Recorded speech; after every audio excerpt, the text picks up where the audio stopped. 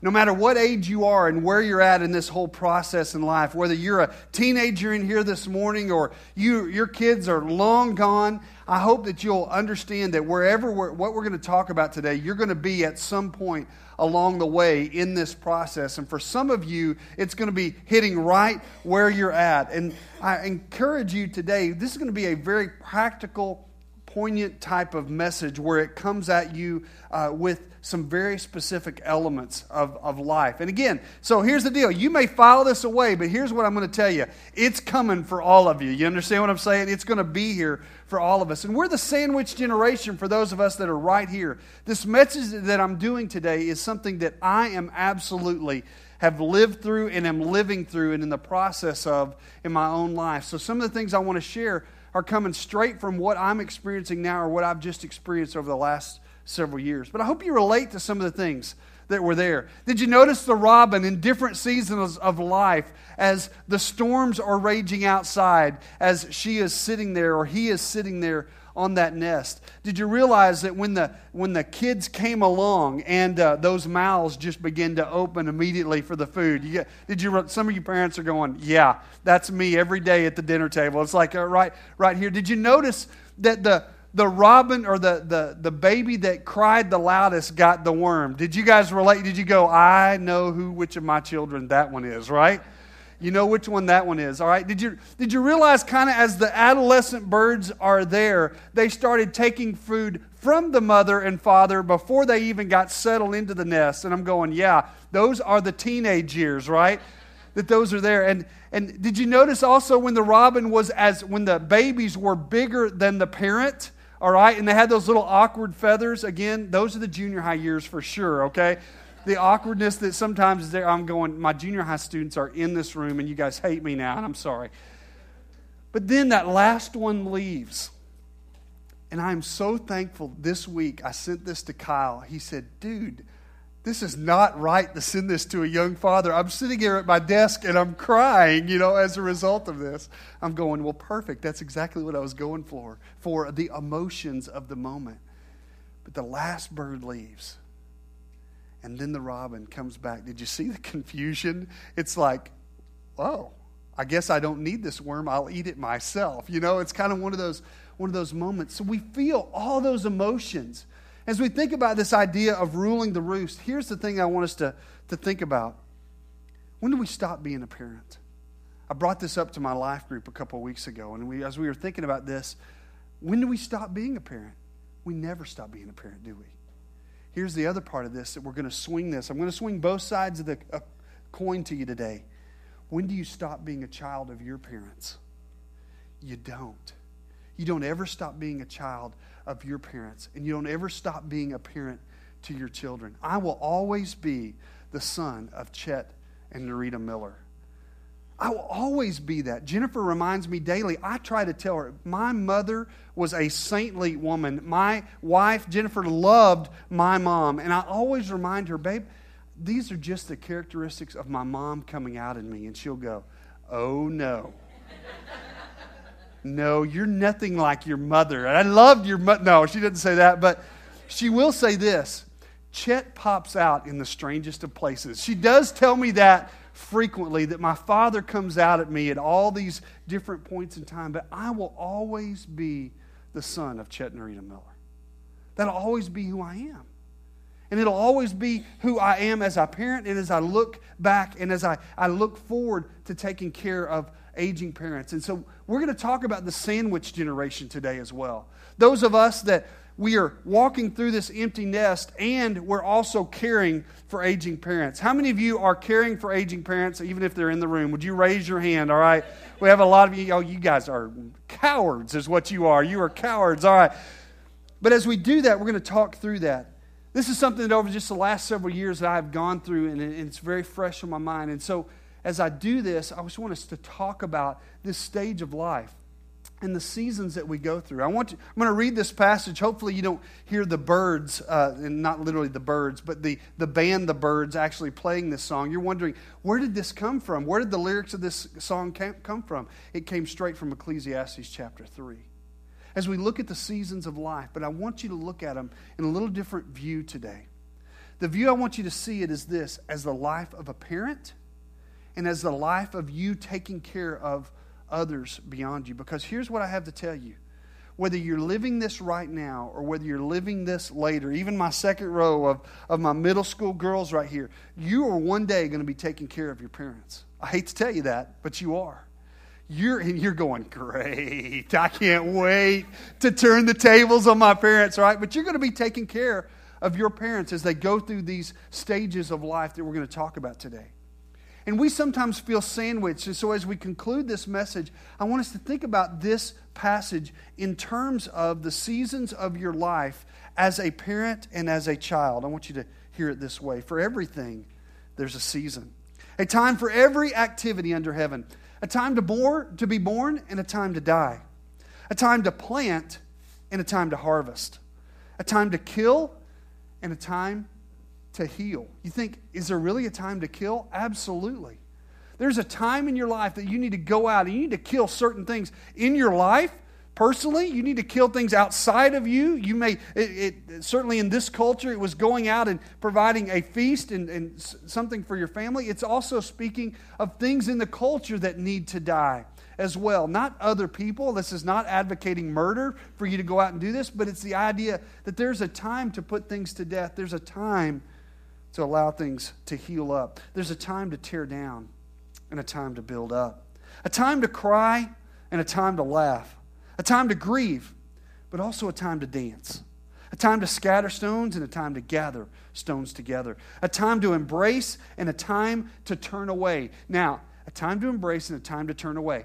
If you haven't gotten this picture already, this is the middle school, what I used to call the mother mile, middle school mile, okay? That's where parents are picking up their kids. There's a time to embrace, but middle school is not the age, okay?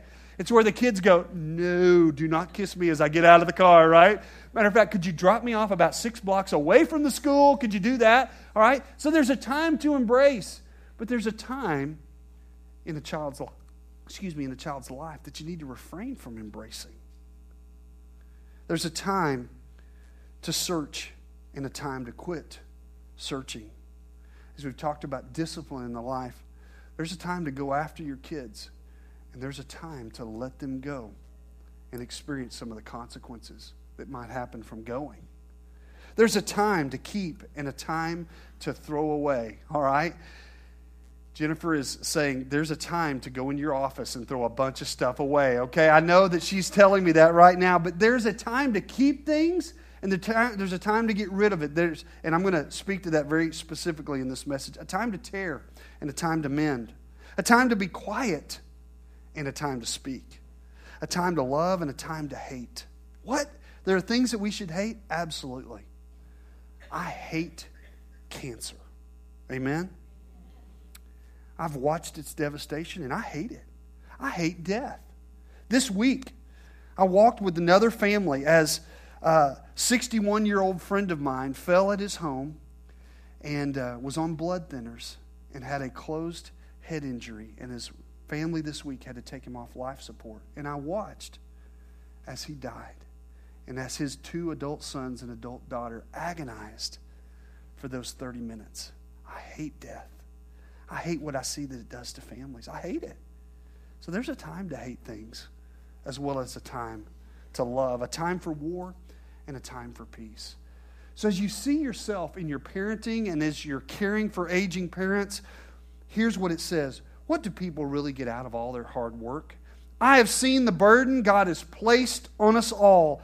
And here's the beauty of this. Yet God has made everything beautiful for its own time. You see, every part of this life, the good times and the bad times, are all beautiful in their own way. Well, how do I make sense of that? Well, it goes on to help us understand. So I concluded that there is nothing better than to be happy and enjoy ourselves as long as we can. Oh, I skipped the part that I wanted to say. It says, He has planned eternity in the human heart, but even so, people cannot see the whole scope of God's work from beginning to end.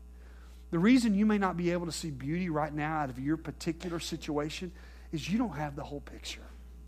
You cannot see God's work in its scope from beginning to end as He does. And yet, He sees even the difficult things of our life to be beautiful things that He wants to use in us. So I concluded that there's nothing better than to be happy and enjoy ourselves as long as we can. And people should eat and drink and enjoy the fruits of their labor, for these gifts are from God. I'm going to give you 4 very practical points, and each of them are going to have practical pieces in them. These are not 4 exhaustive ideas for you to do as you parent and go through the empty nest process, nor as you go through as children caring for aging parents. But as I have walked through this and am walking through parts of this personally, even now, I want to give you some very practical things. It's not an exhaustive list. There's lots of other things that you can be doing. But these things are straight from Scripture and things that we can be doing during this time of our life. That in many ways, to finish well as parents, the first thing is this, is honor.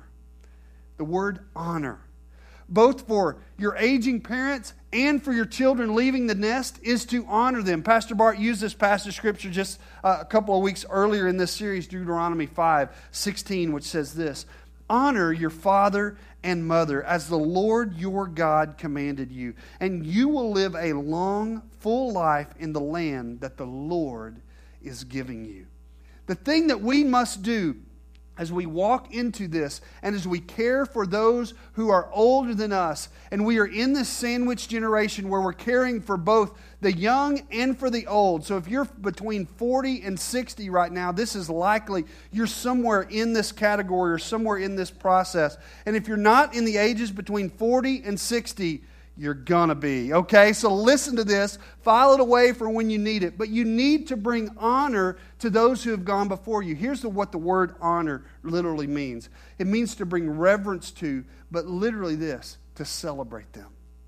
And your children and your parents who are before you both need to be celebrated. What does this look like in our life? It means this, celebrate them while they are with you so that you can celebrate them when they are not. It means that you need to celebrate now in this process. In the process of working with my parents, again, my mother passed away in 2009 after a year-long bout with cancer. My father passed away in 2012 after living 3 years without her and us going through continually failing health. And so as I watched that, here's some things that I learned not only from them, but being the youngest child in a family, also when my grandparents also lived with us a good part of sometimes their lives, and my great-grandmother did as well. Seeing a lot of these things and just observing them as a teenager and growing into my 20s, these are some observations I want to make for you. First of all, it means this, listening and seeking to understand them. It means this, it means respecting them in understanding the losses that they are currently experiencing. When they are experiencing the loss of different things in their life, you need to listen and be with them and walk with them through those moments. As my father lost my mother, who he always believed that he would go before she did, and yet these 3 years were agonizing, as a son, I needed to respect those losses. I saw it maybe more even in my grandmother. My grandmother was an incredible woman who cared for people. In her 80s, we would ask Granny what she did. She said, I take care of old people. I said, really? That's what you do? He goes, she cleaned clothes and also made meals for people, a man who was 85 when she was 81. She took care of old people into her late years of life. And I would ask her, because she was a woman who was probably one of the hardest working people I've ever seen. But Granny had control of her whole life. And then as she began to age, and as things began to move away from her, as her faculties and different things began to cease, she needed people who would listen, because here's what I discovered. Now, some of these things are very common sense, but honestly, until you've walked through them, you may not notice them. And it's this. When people who've controlled their lives, all their lives, begin to lose control of different things, here's what happens. They will over-control the very few things that they can control. All right? Some of you are shaking your head. You understand that process. They will over-control the very few things that they can control. Here's what it looked like for my grandmother. She had macular degeneration. She could no longer drive. but she had doctor's appointments she had to be taken to. So here's what she said. I want you to take me in my car.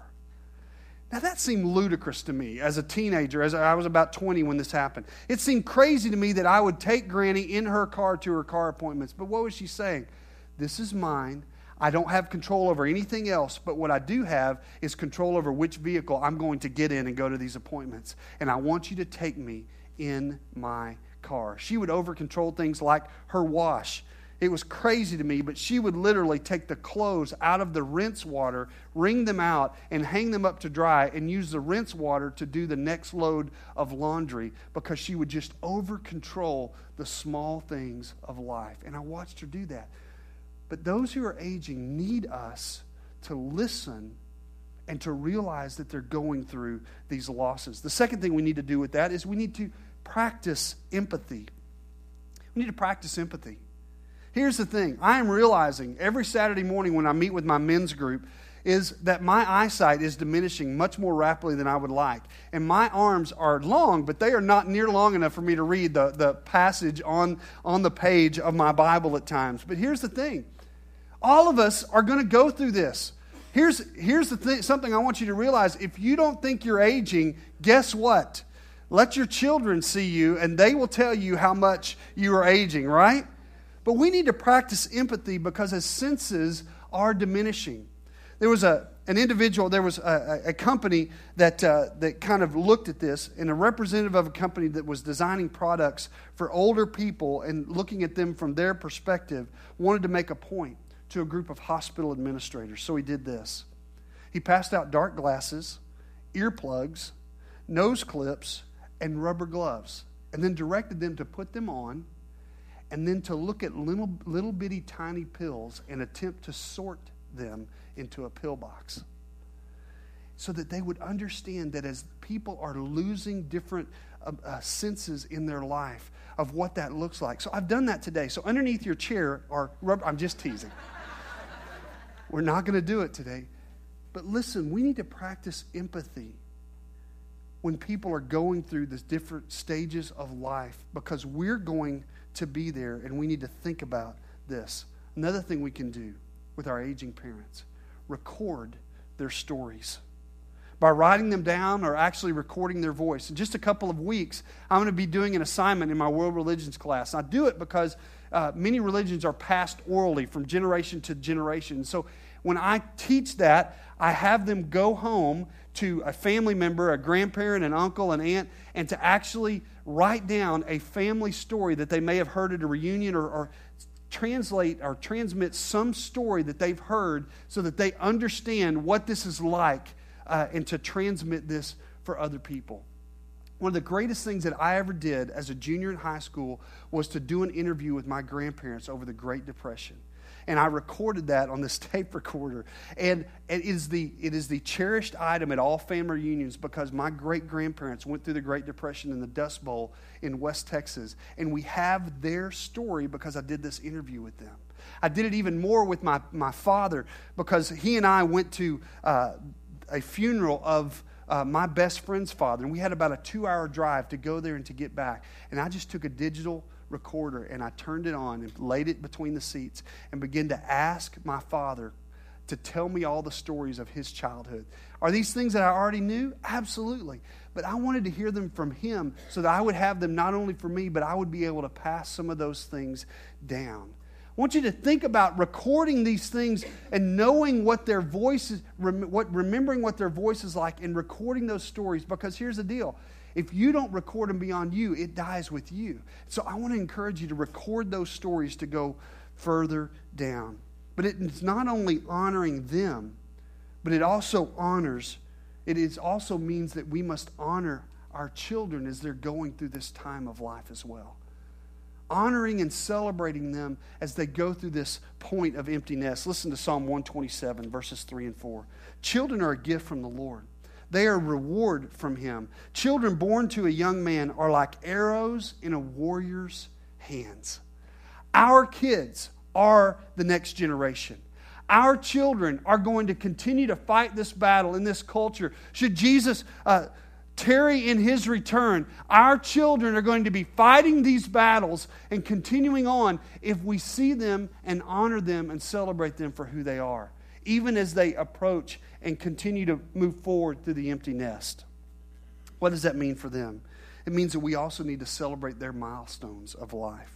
What are some of those milestones? Well, obviously graduation, learning to drive the first time, but also getting jobs, doing the hard things. When they go through something that's difficult and they progress through it, it's celebrating them in those times. It's celebrating the milestones of life and affirming them as they take these significant steps. My father did this in a phenomenal way, and I want to encourage you. There's a book that is written by John Trent and Gary Smalley. So if you're looking for very practical ways that you can do this with young children, children in their teens, and also adult children, it's called The Blessing by John Trent and Gary Smalley. And my father never read it, but he did this incredibly effectively in my life. I'll never forget, because my dad was a custom home builder, the day that he told me, and I don't remember where I was, but I'll never forget the statement, when he said, "Randy, I built homes in this life. You build homes in eternity." And that became my life purpose. My father gave me that blessing. And it was as if God Himself, because I think it was God Himself saying it through my earthly father, to affirm me for what I was doing. And you have incredible power, parents. I don't care what age you are. I don't care what age your children are. Into their 20s, their 30s, their 40s, and as long as you're alive, you have the power to continue to bless your children and to fuel them on. And it's our choice whether we keep it to ourselves or whether we continue to give it away. Moms and dads, here's the problem.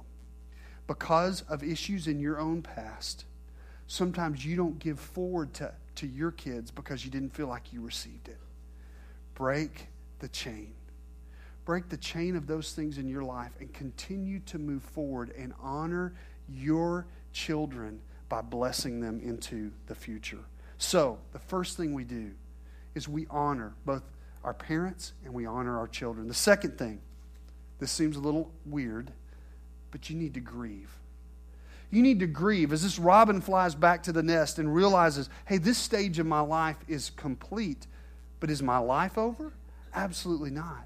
But we need to grieve the losses of life. If you don't grieve the losses of life that you've experienced you're guaranteed to pass on a lot of those burdens to your children. And sometimes you pass them on by not blessing them because you're struggling with not dealing with the grief of your life. How do I know this? We have a phenomenal ministry here at EVC. It's called Stephen Ministry. And we've had people who have trained to do this. But we have Stephen ministers available sometimes in a congregation that doesn't want to receive it. Why? Because we don't think we deal with grief. But every single one of us deal with grief. The issue is, do we deal with it in a positive manner that can promote us further into the future or in ways that's going to hold us back? You need to grieve the losses of your life. Whether it's a job or a child who leaves the nest or a husband or wife who dies or a child who is no longer with you, has walked away from you, you need to grieve these losses, because if you don't, it will come out in the worst places when you least expect it, if you don't grieve in a healthy manner. Ecclesiastes 3:4 says, a time to cry and a time to laugh, a time to grieve and a time to dance. There is time for all of it, but sometimes we only want to do the laughing and the dancing. If we don't do the grief, well, it will come out in the worst places. With both your children and your parents, here's the point. Your relationships are changing, and that's painful. And you and I need to acknowledge that it's sometimes painful. It's painful sometimes in funny ways as well. I love my mother-in-law and father-in-law and love to experience time with them. But my father-in-law is really kind of experiencing this right now as well. And he's in this service, so he's going to get very, very uncomfortable today. So as he does this, my only grandparents that my children know are his mother and father. They're the only ones that are still living, and he calls them on a daily basis. And about 2 to 3 weeks ago, he was getting ready to call them, so he picked up the phone and he started to dial, and he put it to his ear, and there was no dial tone whatsoever. And he looked at it again, and he punched it through, and there's no dial tone. He starts to get angry with the phone, and he realizes it's not the phone, it's the remote control, all right, that he is punching up and dialing and put to his ear. Yes, we need to grieve the losses that are taking place in our lives. He's also, he directs the Birdville Athletic Facility, which is the football field for all the Birdville schools. And so, remember, this is a man who was a educator. He was also a cop, and he was also a coach. So there's lots of over-control issues that he might be dealing with. Amen? In all those areas. So as he's doing this, at the athletic facility, there's an elevator that sometimes gets stuck. And this last week, he got stuck on the elevator by himself. Fortunately, he had his remote control. No, I'm just teasing. But I said, you want to know why you got stuck? I said, those big buttons weren't a cell phone, okay? You can't punch those buttons. But here's the truth. We need to grieve these losses in our lives. Sometimes it's the loss of our own faculties and the different things that we experience, but we need to walk through the grief that we experience. But here's the beauty of that grief. We need to allow the grief in our life to be a reminder of all the ways that God has been good to us. Amen? How can that happen? Well, you see, when we walk through grief, we begin to think about all the things that we have lost, maybe in a loved one, but think of all the beauty that comes to mind with what they have placed in our lives as well. Listen to what this verse says in Lamentations 3. Jeremiah writes this, I will never forget this awful time as I grieve over my loss, yet I still dare to hope. When I remember this, that the faithful love of the Lord never ends.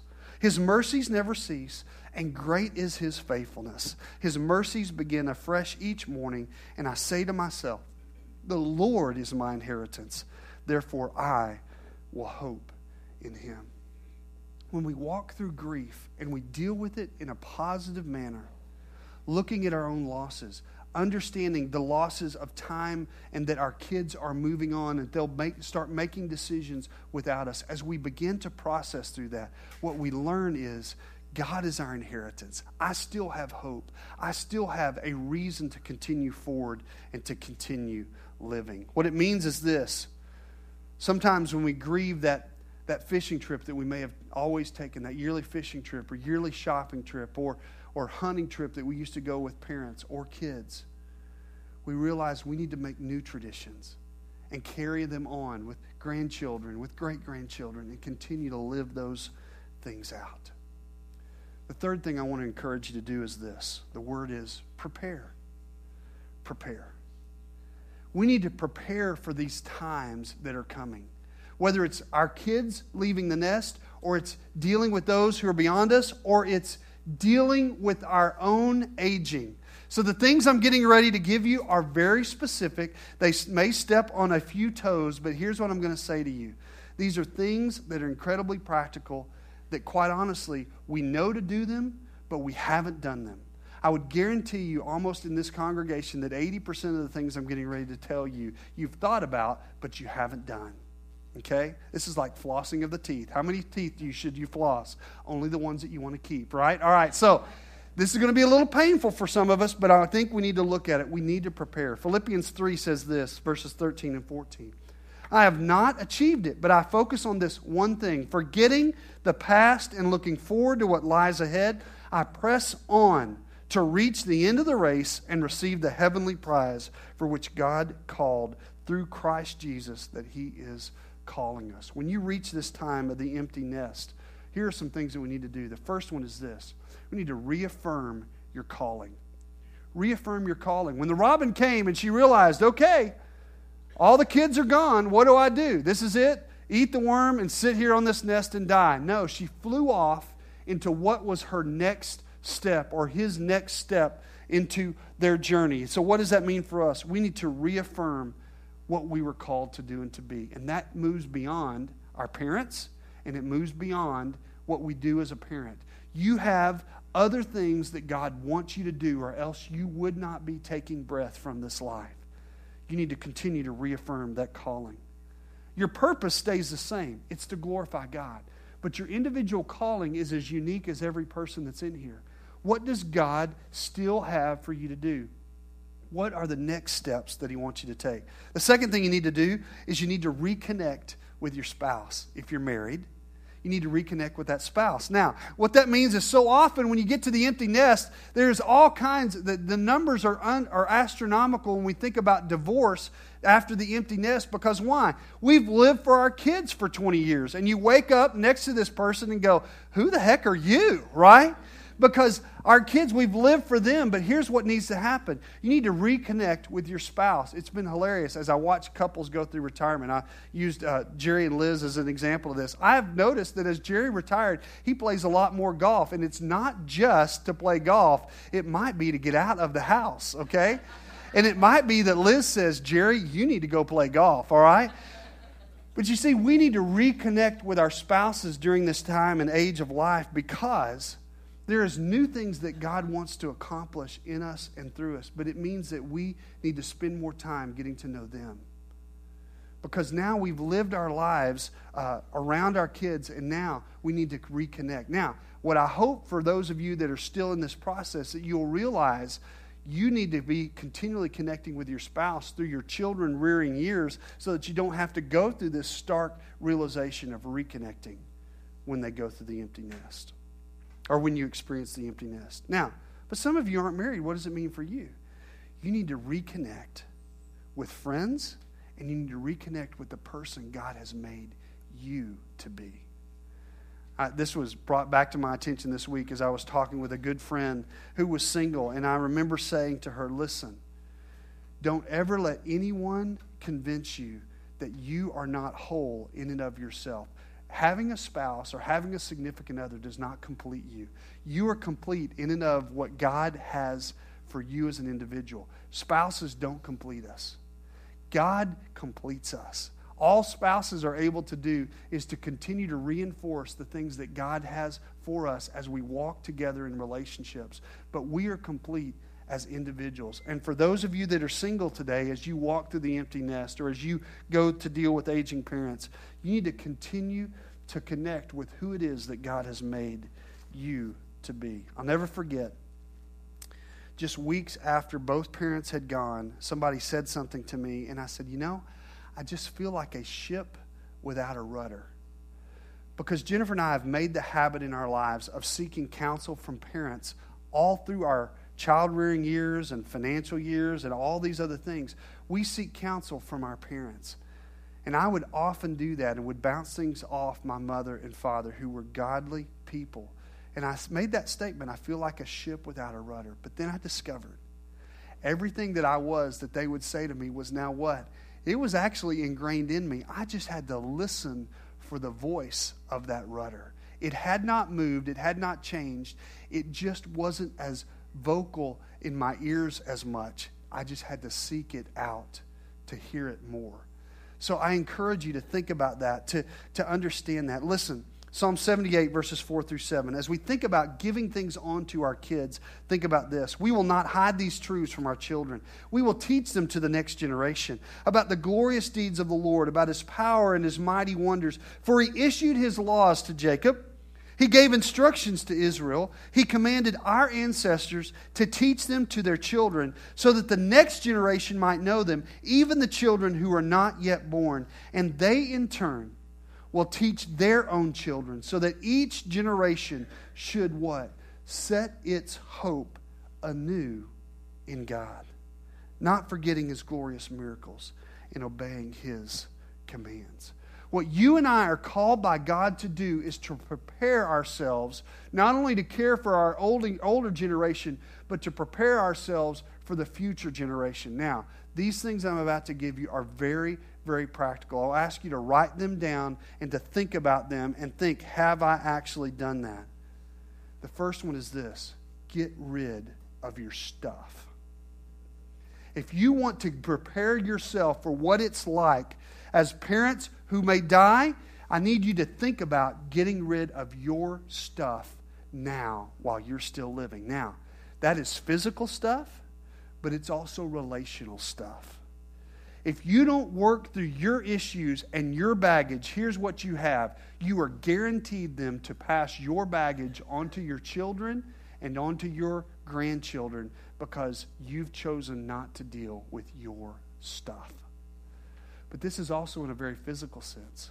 Over the last 3 years of my life, my brother and sister and I have literally spent months dealing with all the stuff of my parents. I did both of my parents' funerals, and I looked out at very much a silver, white-haired congregations, and I boldly said, because I didn't live there anymore, and what were they going to do? You know? I was doing a funeral of my own parents. What are you going to say to me, right? I said, listen, I see lots of silver and gray-haired folks in this room, and I'm asking you, get rid of your stuff so that we don't have to. But that's a very practical thing. But I am telling you, if you've ever walked through dealing with all the things of the collective of someone's life, it is a difficult task. And I'm talking to an audience today that can make a difference and can change a pattern. And you can do that if you'll begin to give things away and not accumulate things always for the future of things that their kids are never going to use. And if you have things that are significant that you want to give to children, express that to them. That is a wonderful thing. I've seen so many families that have been torn apart because they are taking this or not taking this, and it becomes such a difficult thing. I would just ask you, you can make choices, and you can get rid of some of those things and give them away now. Another thing, have insurance. Now you're going, really? You're going to say that? Absolutely. I've walked through it. I've seen when people have had it. I've walked with families when they didn't. And they come to this issue of a funeral and last end-of-life expenses, and it's a terribly difficult thing. And you can make a difference. You can have term life insurance so that you can at least cover your family's expenses as you go through this time of your life. You can have a will or a trust that you can make decisions for yourself. We live in a state that if you don't understand, if you don't write down where you want your assets and things to go, this state will make those decisions for you. You need to have a will or a living trust. You need to do that. And yet it's just like flossing. We go, yeah, I'll do that someday. No, you need to do that today or tomorrow or Tuesday, okay? You need to do that in the next few days. Why? Because you're thinking about it, and it makes such a difference. One of the most beautiful expressions that I've ever seen happen about this time last year is a dear friend of mine. His father passed away, and I knew his father very well as well. And I went to their service, and they told the story of how their father had written out his funeral service, who he wanted to do it, the songs he wanted sung, where all the insurance policies were and everything, and he left it in a letter all lined out for his family for them to walk through one stage after another. I cannot tell you the number of times I've walked with someone, and when they are walking through the most emotional time of their life, they're having to go through the most minuscule details. And you can choose today for that not to be your family, if you will. That is the most beautiful gift, I think, that I've ever seen somebody give. And that is, here's what I want done. Jennifer and I have already said, we want to be cremated. We want simplicity. We've said, Jennifer has said, I don't want anybody. She goes, I will come back and haunt you if it is. She said, I don't want anybody going past my body, seeing it and going, oh, doesn't she look good? She goes, no, they don't look good. I look dead, all right? That is what, I do not want that. I will haunt you if that. So we've made that decision, you know.